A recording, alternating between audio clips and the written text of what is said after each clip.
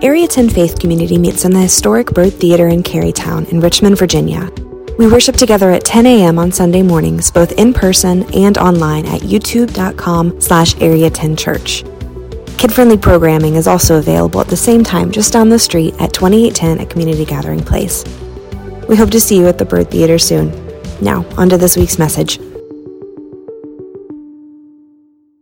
It is a very bad feeling when you discover you've been duped, right? When they say there's a sucker born every minute, and when you discover that you're that sucker. Now, a lot of us like to believe we're not, and that other people can be fooled and lied to, and other people believe things, but not us. But the truth is, we've all been duped at some point, and we've been lied to. Now, we can usually spot the obvious lies, like the main stuff that comes at us. If you said to me that the U.S. government faked the Apollo moon landing, I'm going to be a little skeptical of that. I'm like, yeah, I don't think so. I think we actually went to the moon. If you said that 9/11 was an inside job done by the U.S. government, I'm like, okay, you've probably watched a lot of documentaries on this. That sounds like a little bit conspiracy theory-ish. I'm going to be pretty skeptical of that. Obvious lies come at us, and we can filter them out. The problem is with the not-so-obvious lies and how sophisticated that kind of stuff has started to come at us. A good example would be that I found over the last couple weeks on social media. I want to show you something from Twitter. I don't know if any of you use Twitter, but a lot of us do. And on Twitter, there was this tweet that came out a few years ago. This tweet is about Warrick Dunn, the running back who was for the Atlanta Falcons and my Tampa Bay Buccaneers. Warrick Dunn's a good dude. If you read the tweet, good stuff about him. He grew up in a struggling home, and he used his wealth and his celebrity to help a lot of people, which is basically what this tweet is saying. This is not a lie. What you're reading on this tweet, it's legit, it's real. He's a good guy, and you could read that, you'd scroll through that, and you'd like it. In fact, 288,000 people liked it, and it was retweeted 58,000 times. It's like, man, this is so great. Here's, if you want to spot the thing that is a little less than truthful just in this one tweet, it's in the upper left corner. The account comes from Tyra Jackson at I am Tyra Jackson. Here's the deal. That's not a real person. That's legit, and I had to look this up. That is a legit Russian farm, misinformation campaign sort of farm, and the idea is to put good things out there that you will like and retweet, and then you'll start following I am Tyra Jackson, and eventually later on they can start slipping things to you that are dishonest and lies, and you're more likely to believe them. I mean, they've studied this. There's a lot of psychology to this kind of stuff. You are more likely to believe them because they've come from a source that had brought you good things and happy things. So there's weird stuff that's going on out there. There's an incredible amount of manipulation of information that is coming at us almost every day. There's this organized disinformation campaign going on out there. Now, when I say disinformation campaign, I'm talking about an organized effort on the part of a group or a person or a government perhaps to lie to you and to get you to believe things that aren't true for the purpose of disrupting you, manipulating you, something like that. Now, when I say an organized effort and I say a disinformation campaign, we often immediately go to the idea of a conspiracy theory. We go, okay, you're saying there's a big conspiracy out there that the man, whoever the man is, they are trying to lie to us. And so I want to sort of lay some cards out here at the front of this series for you and explain a couple things. I'm not going to go all conspiracy theory with you on a whole bunch of things here over the next couple weeks. We're not going to talk about Bigfoot. Sorry, not going to get into that kind of thing. And I want to tell you what I believe right up front as we go into this. Most of the things that are spoken of as conspiracy theories are not conspiracy theories. And I don't mean that it's because they're actually true. Sometimes that is the case. It's not like this hidden truth that's like out there in the open. Sometimes that's the case. But what I mean is a lot of times the forces are not conspiring against you. A lot of times there's just a whole lot of incompetence going on, and that they are not organized trying to ruin your life. They just suck at their jobs, and that's why they're ruining your life. And it's not like a group working together. There's sort of the famous lines called Hanlon's razor. It says this: never attribute to malice that which is adequately explained by stupidity. Okay? Memorize that. You want to take your phone out, get a picture of that right now, because that is, so a lot of the things are like, man, they are working against me. No, they just suck at their job. They do, and they're in power over you in some way, and that trickles down, and then your life kind of sucks because of what they're doing. That may be, in most cases, perhaps, that may be the end of it, okay? But I do believe there is a worldwide, long-running disinformation campaign that is at work, and it actually is trying to manipulate you, lie to you, and destroy you. I think there is a someone who is invested in you not knowing the truth. Now, to explain this, I need to lay this premise out on the table as well. I believe, and you may not believe this when you walk in here today. Some of you believe this, some of you probably don't. Let's talk about it. I believe there is a spiritual world. And it is every bit as real as the physical world. We are used to the physical world, the properties of gravity, and that we experience things through our five senses, and we can measure things with a microscope or a telescope. We're used to that kind of world, and we all interact in that every day. I believe there also exists a very real spiritual world, of which in that spiritual world, God lives, God dwells. There is an antagonist in that world, Satan, the devil. He exists in that world. God has angels that do his work in the spiritual world. Satan has minions, I guess, that do his work, that aren't little yellow guys, but are demons. And then we also exist in the spiritual world. We are spiritual beings. We are. C.S. Lewis used to say, "You are not a body with a soul. You are a soul that happens to have a body." And that I believe that. I believe that primarily our identity is we are souls in the spiritual world, but we also have a manifestation of us. We also exist in the physical world. And so I think that is actually the way the world is laid out. It's one of the things I really appreciate about that movie. I guess it's Pixar, that movie Soul. One of the things I really appreciate that is that they basically articulate that your soul predates the body, and that souls exist before the body does, and that a soul takes on a body to come to earth. And I was like, that's actually a pretty cool truth. So I think there's a spiritual world that is real.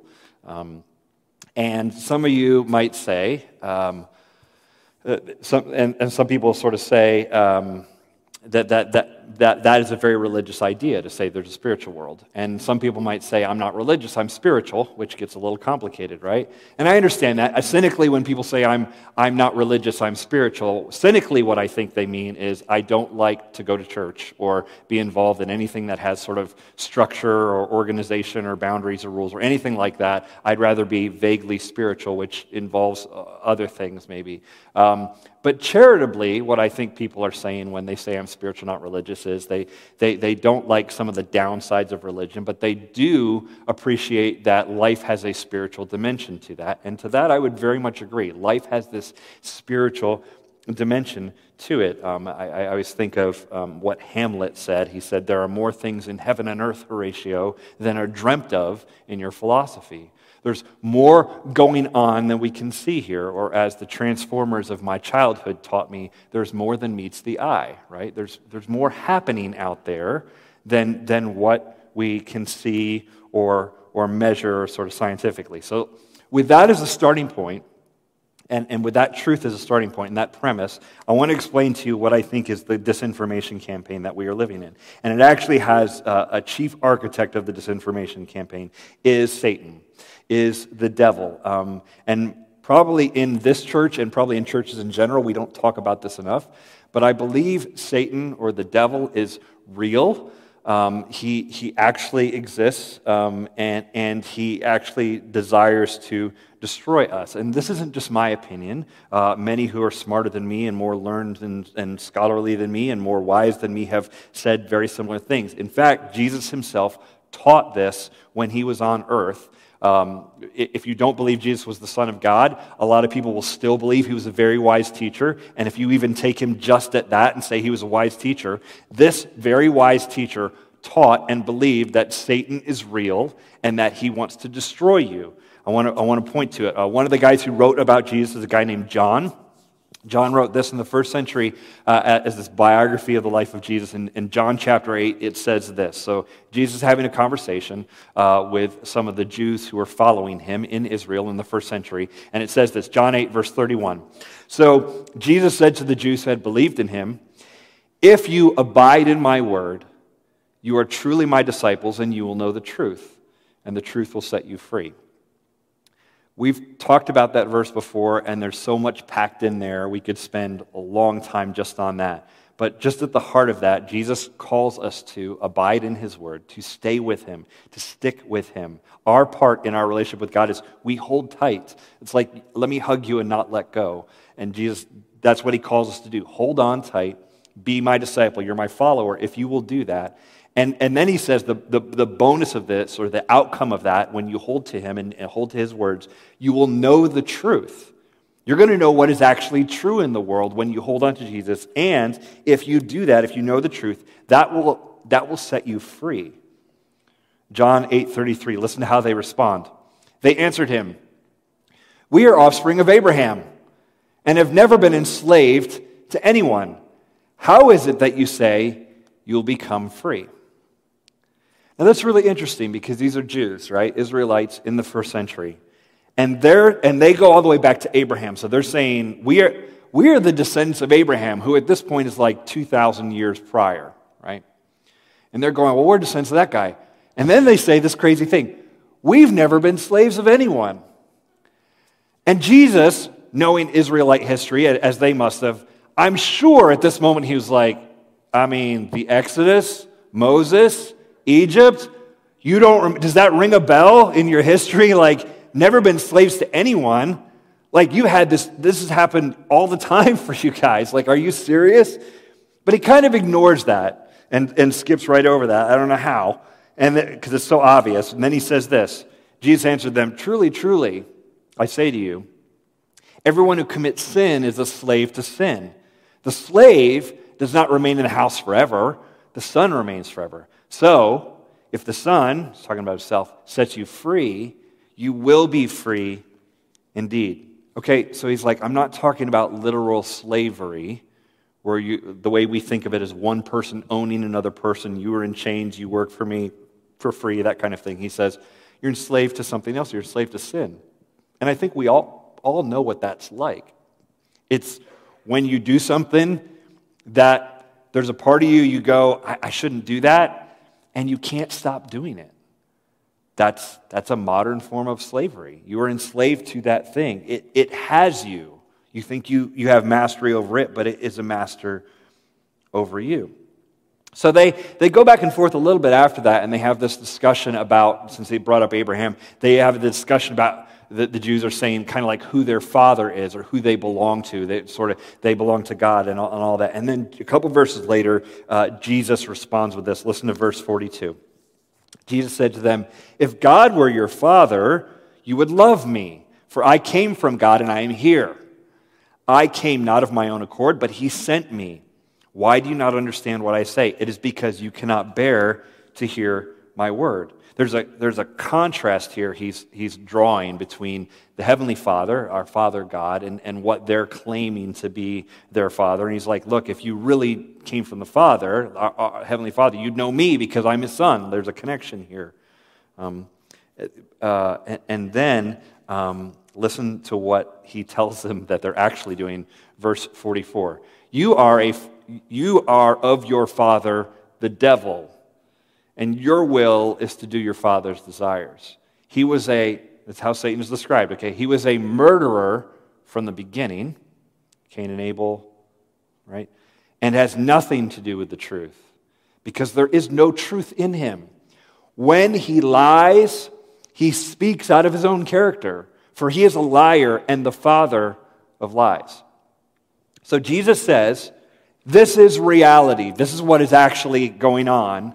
You guys are all caught up, and really who you're serving at the end of the day, to this group he's talking to, you're serving your real father, who's Satan. You're caught up in his web. And here's who Satan is. He's a murderer and he's a liar. When he lies, it says he speaks out of his own character. Other translations say he is speaking his native tongue.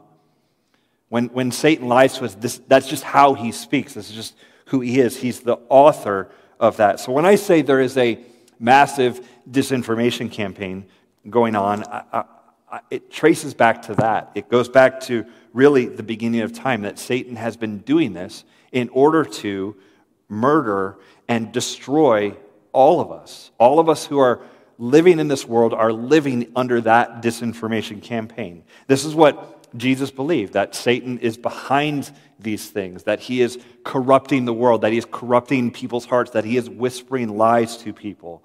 That Satan does that. Christians have always believed this throughout history, and we've taught it in different ways. We've said, look, our struggles, our problems are not just physical struggles and problems. Our relationship tension is not because of some neurochemicals that I have and chemicals that you have, and they're not working well. Our relationship tension and our problems are spiritual problems. There's something else going on here. And so, yes, there is demonic things at work, potentially in family relationships or in the streets and in the cities and in homes. Like, there is demonic influence and there's angelic influence. There's good things going on as well. There's this massive struggle going on around us. But we are all living under this organized disinformation campaign. Our struggles are not just against flesh and blood. There are dark forces, demonic forces, the devil. So when you struggle with a friend, when you have a disagreement with your classmate, when you and your boyfriend are not getting along, when you and your spouse are at each other, something else is going on. Now, I don't think in every situation that Satan directly is influencing you in every moment. So if you fought with your spouse on the way to church this morning, it's not because Satan climbed into your van. It could be because you're an idiot and you said something really dumb. Possibly. I'll put that out as an option, and you should apologize later if you haven't already. And I've been there. But I don't think that Satan is actually necessarily at work in your minivan. I think what is possible is he has demons that do his work, and there might be something of that at work there as well. Certainly, if you have toddlers, you understand demonic activity. You have seen, I mean, seriously, you have toddlers and you see like The Exorcist and you're like, that doesn't scare me. Whatever. I know that girl spun her head around. My kid pooped all the way up his back. It's impressive. But there are demonic things going on in the world, and there's spiritual forces. This is why we pray. This is why we fast. This is why we read and we dial into this stuff, because all of our struggles are not just physical flesh and blood struggles. There's other things going on here, and we need to dial into them and be aware. So what I want to do in this series is really talk about 4 lies that Satan does, and all of that was intro to today's lie, and I'll have to deal with it quickly because I had to do all the other stuff first. But there's a lie that Satan tells us, and I think this is one of the most prevalent in our culture today. Maybe the number one issue facing people in the West, I will say, in the world today. And there's a lot of deep roots to this. I think Satan goes to work on society as a whole and shifts some things, and I think this is one of them. So this is a lie about identity, and I can maybe most clearly show you this from an ad for Instagram that I saw a couple months ago, and it stopped me in my tracks when I saw it. I was like, oh wow, that's so blatant. This is it. It's kind of small. I'll read it to you. It says, Instagram, make yourself in your own image. Explore who you can be with Reels, #yours to make. I saw that, and I was like, oh dear God, that's Genesis. That's biblical, like what that is saying. Make yourself in your own image. I don't know if the ad writer was like a tool of Satan when they wrote that, like felt the power going through the keyboard, or if they just thought it sounded cool. Maybe it just sounded cool. I don't know. But that language is significant, and if you've read Genesis, it should kick off some alarm bells to you. And if you haven't, let me read it to you. When God creates humanity, Genesis 1, then God said, let us make man in our own image, after our likeness. And let them have dominion over the fish of the sea, and over the birds in the heavens, and over the livestock, and over all the earth, and over every creeping thing that creeps on the earth. So God, this is key, God created man in his own image. In the image of God, he created him, male and female, he created them. What do we learn there? Well, a couple things, and these are core to who we are. We are creatures, which means we are created, which means we have a creator. All men are endowed by their creator with inalienable rights. We said this in our Constitution, right? In our founding documents. We believe these sorts of things. We are created beings, and it says male and female are created. There's this binary setup where there's male and female. This is true all over creation. You can see it everywhere. Animals and people, like you see, okay, there's a male and female. There's this complementary thing there where these two things sort of fit together. This is obvious. And it says we are created in God's image, which means there is a divine stamp on all of us, which is huge. His Spirit has been breathed into our lungs. We have a soul, and there's huge implications for this. We are creating God's image. We are, in some ways, then we emulate his character qualities. And this is why humanity is so different than animals, because it doesn't say the animals are creating God's image, it says people are. And think how different we are from all animals. Think about how we long for transcendence. And we ask the deep questions of life and the way we experience joy and sorrow. So different than the animal kingdom, that we go around questioning our existence and having existential angst. Why are we like this? Because there's something deeper going on with people than with the rest of the animal kingdom. And I would say it's because we are created in God's image. We have the stamp of the divine in us. So if the goal of Satan is to lie to you and to destroy you, then he would want you to ignore that basic reality about who you are. And if he was going to write an ad campaign, he would say, you can make yourself in your own image. You can do this. Don't worry about God. I mean, that's basically what he says in the next couple chapters to Eve when he tempts her. You can be your own God. You can make yourself in your own image. You can have authority and dominion. And we kind of believe that now. We believe that we are in some ways in charge of us. We are the masters of our own fates. We're the captains of our own souls. We are in charge of our lives. We are made in our own image, and we can continue to do that, and it just gets better and better as you continually make yourself into whatever and whoever you want to be. There's problems with that, though. I don't think that's working, that system. I don't know if you've noticed, but people are awfully anxious with this system that we have in place, and there's a lot of depression out there, and I think a lot of it is related to this. It's related to very core things about who we say we are and who gets to say who we are. I see a lot of people out there who are working very hard to make themselves into their own image, as the ad for Instagram says. And when they get there, they're not satisfied with that. You have to like it. They keep putting it out there so that you will validate it. Why? Because we can't validate ourselves. We're just not good at it, and we're insecure. So I go, I'm going to make myself into this image, and I'm going to put it out there, and you better like it. And I need you to validate it, and I need you to thumbs up and put the little heart on it and all of those things. I need that constant approval because we cannot validate ourselves, and we are so insecure. We look to other people to say who we are.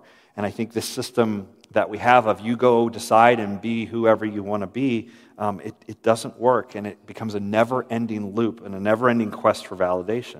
And I think the Scripture challenges us with that and points us to a better way. There's a better belief, and I understand why we do it. Maybe our family of origin was terrible, and so we don't want to be those people. I'm not like my mom. I'm not like my dad. I'm like those people. That could be true, and so culture comes along and says, then you go be whoever you want to be, and there's a lot of anxiety that goes with that, of pressure to get that right and all sorts.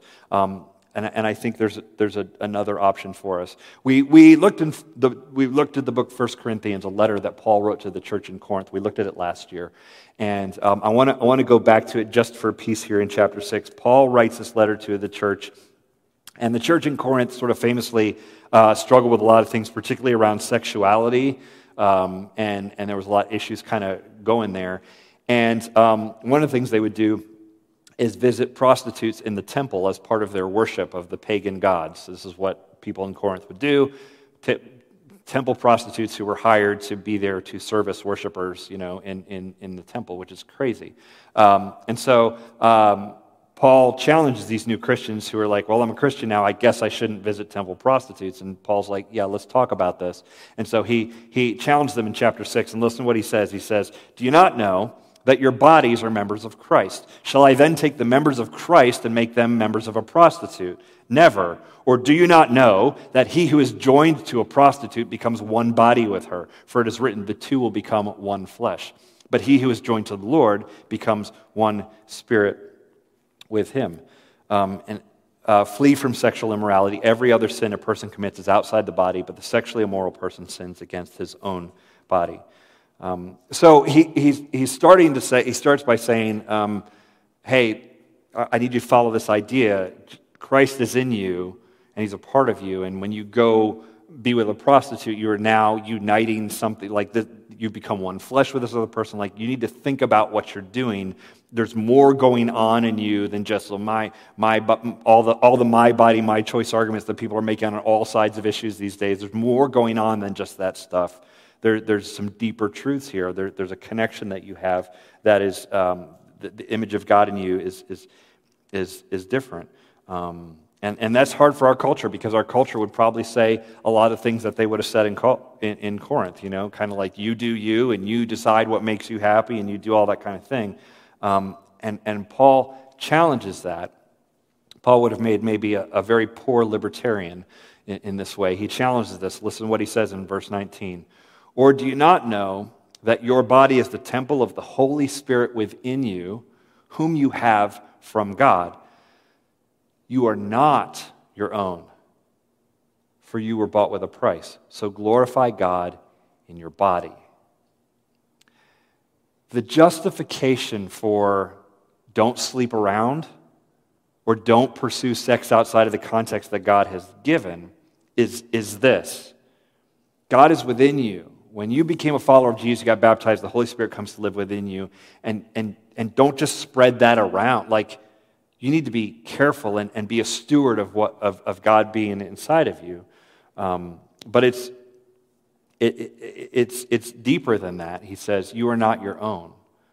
It's not, the decisions you make are not just about you and pleasing you now. You are not your own, he says. You were bought with a price. Christ died for your sins, and actually you belong to God. His Spirit lives inside of you. Now, obviously, that's talking to people who are followers of Jesus, that Christ has purchased you. But the language of slavery in there and in other places in the New Testament is uncomfortable to us, because we always think of ownership and slavery in a negative light. Oh, this guy owned this guy. That's terrible. And historically, yes, that kind of slavery has been terrible. But Paul uses that language here and in other places to say, no, you are in fact slaves to Christ. He owns you. You belong to him. And that's uncomfortable for modern ears. And he reminds us that we are not enslaved just to people, but we end up being enslaved to sin and enslaved to things. And so we need to think of ourselves as being owned by the Lord. Now, Christians throughout history have tried to phrase that and think of that in different ways. And actually, I want to point you to one. In 1563, in Heidelberg, Germany, a priest or a bishop there came up with an idea of a way of teaching these truths to the common folk, to everybody. How do we say this in common language that people will understand and so that people will know this? And they developed a catechism. Now, a catechism, historically, and there's a bunch of them. If you grew up Catholic, you're probably twitching right now. You're like, oh, here comes the catechism. I don't think I memorized that. I'm in trouble again. They're going to hit me with the ruler, the nun. It's like there's a whole thing, right? I get it. But catechisms, actually, the idea was this group of this set of teachings of the core truths about God, and how do we get them in a way that's like memorable and we can teach them to children. And so the Heidelberg Catechism was developed in 1563, and catechisms are usually done with a question and answer format. So it'll be like, what is the chief end of man? Like, what is our purpose, right? And then the answer is like, the chief end of man is to enjoy God and glorify him always, like with that kind of thing. Well, the Heidelberg Catechism I like some parts of it. If you're familiar with Reformed theology, it's a little Reformed-y for me. That's a whole other conversation we can have another time. But I love the way it starts. Here it is. The opening question of the Heidelberg Catechism from 1563. Exactly what you wanted to learn this morning. Number one, what is your only comfort in life and death? That's the question.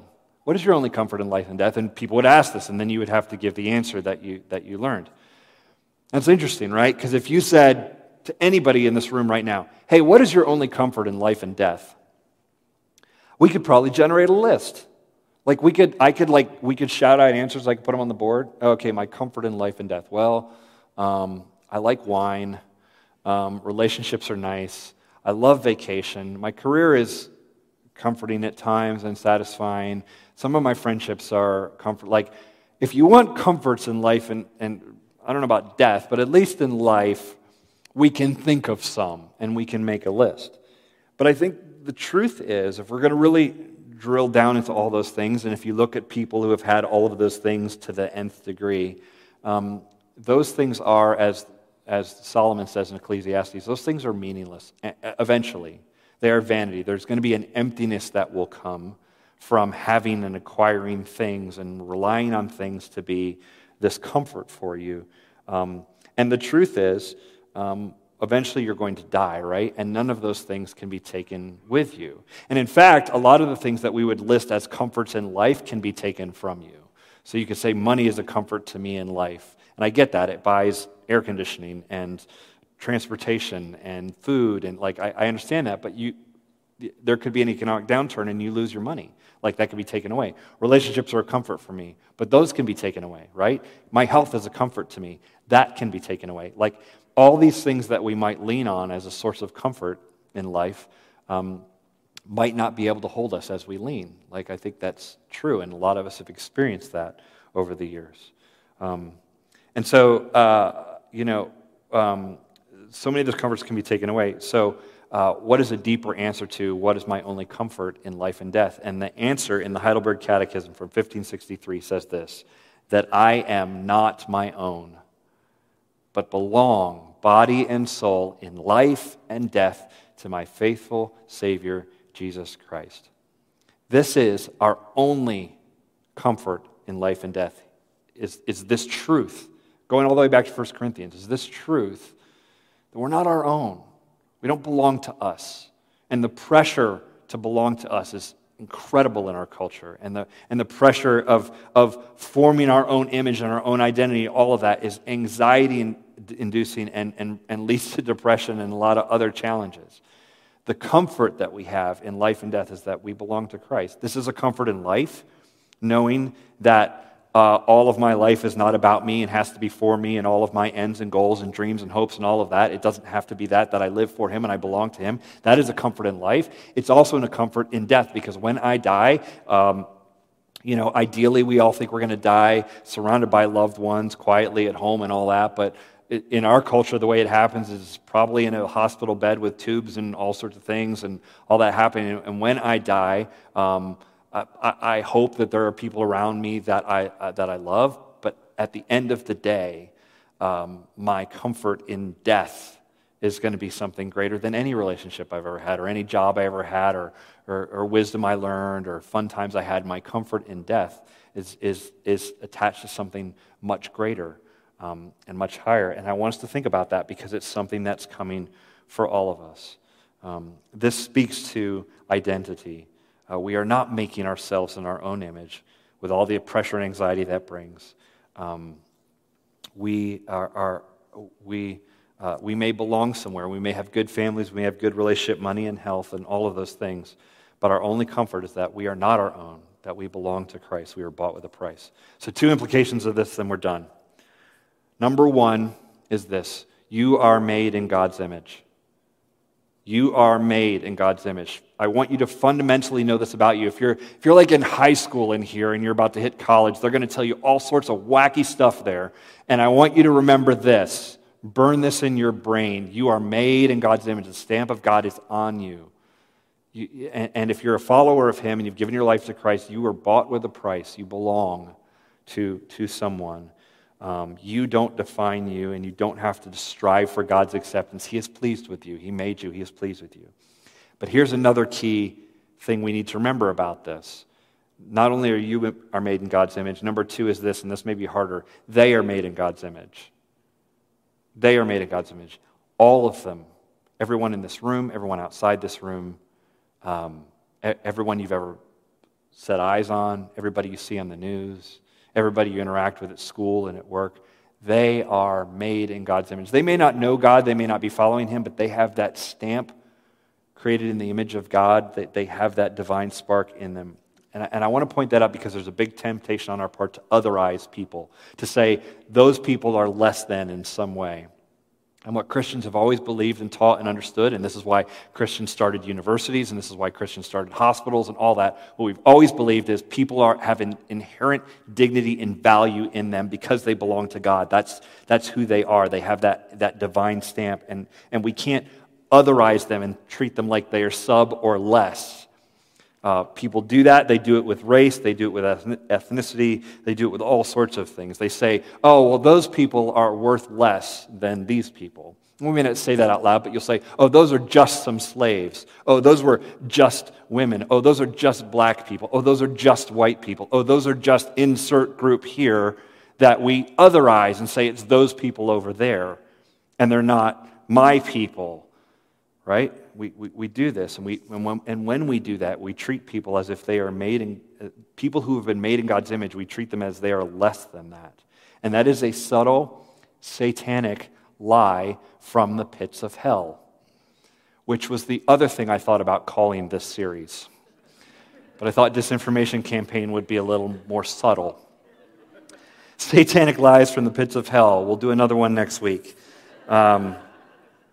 The lie is that other people are less than us, that they don't matter as much, they have lower value.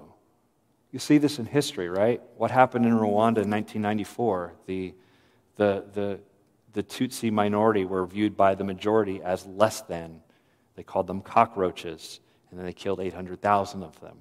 This is what happens. We see people as they don't have the image of God, they don't matter. You saw this in Nazi Germany, right? The Jews were less than, they didn't matter. Or if people had deformities or whatever, these people are less than. They don't have the image of God. They don't matter. And they may not use the image of God language, but this is what we're saying, is a group is less than and they don't matter. You see it now. I mean, you see it in subtle ways in the way people treat people who are vaccinated or unvaccinated. Those people who are vaccinated don't have enough faith in God, and they're less than. They're not strong believers. Those who are unvaccinated are dirty and all this stuff. Like, there's all this stuff flying around. And it concerns me when we treat people like they are those people who are less than, and we otherize them. And we've got to be very careful there. Christians need to lead the way in seeing people and advocating for seeing all people as being made in the image of God first, and whatever other identity they want to claim can be second. And that's hard because sometimes people are annoying. And they annoy you. And they annoy you with the way that they're different than you, right? They say dumb things. And they believe dumb things. And if they would only say the right things and believe the right things, they would believe and say things like you, which is the right way, which is why you believe it. Because you don't believe or say dumb things. Why would you do that? You believe the right things. I do too. I believe and say all the right things, right? And so people who don't do that are annoying sometimes. And I have to remind myself, these are people Jesus died for. These are people that have incredible worth and dignity and value. Even if they don't act like me, they don't sound like me, they don't talk like me, they don't vote like me. Everybody is made in God's image. And honestly, and this is going to be like, here's a couple things I could really burn it down with. This is why Christians should be pro-life at all levels. Because a person's a person no matter how small. Thank you, Dr. Seuss. A person has inherent dignity and value because the image of God goes way deep. This is who we are from before we're born. There's something going on there. And we need to be as pro-life as can be at all ages and all levels and all stages of life, because we see the value, the image of God in people. This is why Christians should be leading the fight against any form of racism. Because racism says this group does not have the image of God or is less valuable than this group of people based on things like skin tone. And Christians need to lead out on that and lead out in the fight against that. This is why Christians should be leading out in helping people who are experiencing homelessness or in extreme poverty. Because we don't think people have less value because they have less money. That's not how it works. There's a dignity and value in all of us, and when people are in hard times, we need to come alongside and try to help. Why do I believe all those things? Because the Scripture teaches us this truth about who we are and where we came from. And Jesus told us in John 8 that if we'll know that truth and really hold to it and live it out, it's going to set us free. And I take him seriously in that. Our faith does not serve as merely a set of therapeutic principles to help individual people feel better about themselves. It actually defines what reality is, and it holds us accountable to it. Now, you may or may not believe that. If you're a Christian, I hope you do believe it, and I hope this challenges you to double down on it in some ways. If you're not a Christian, I just want you to consider the cost of what make yourself in your own image, what that's costing you, because a lot of times the costs on things are hidden. But I think there's a lot of anxiety and a lot of pain that people are living in under the pressure of, I have to go figure this all out on my own. All of us are doing our best, right? All of us are living according to the way we see the world and trying to live according to what we believe is true. And all of us are doing that inconsistently. Christians are not the only hypocrites in the world. Everybody's a hypocrite at times. But I really want to challenge you to think through the hidden cost of making yourself in your own image. And the truth is, if you say, I want to reject that and I want to acknowledge the image of God in me and let him define who I am rather than me defining who I am, I want you to know up front that's going to be hard too. Following Jesus, identifying as a Christian and giving your life to Christ, that ain't no picnic. And it's probably going to become over time and at different times in culture, it's going to become less and less popular. So I just want you to know that what you're getting into there, that has its challenges too. But I want to challenge all of us. Let's root our identity in something that is true and something that is bigger than us and something that will last. Finally, Carl Jung, one of the most famous psychologists of all time, he says this: the world will ask you who you are, and if you don't know, the world will tell you. And I think that's true. And I think what the world will tell you will be a lie from Satan, and it'll be part of the disinformation campaign. It will give you an answer, it just won't be an honest one. And so I want us to be aware of the spiritual reality and think through that and recognize those lies when we see them so we can challenge them and live in accordance with truth. Let's pray. God, thank you for the awareness of the spiritual reality, and I pray you help us to live and move and act as if it were true. And God, if we're not used to that, if we're not used to thinking in terms of demonic or angelic forces or your hand at work or satanic work or anything like that, I pray that we are able to process that and access that and understand what is going on, because there are some real spiritual forces at work in us and around us, and we need to fight those battles in the right way. God, thank you for Jesus and how he sets truth and reveals truth to us and explains the world the way it really is. May we all live and strive to live in accordance with that reality. In Jesus' name we pray, amen.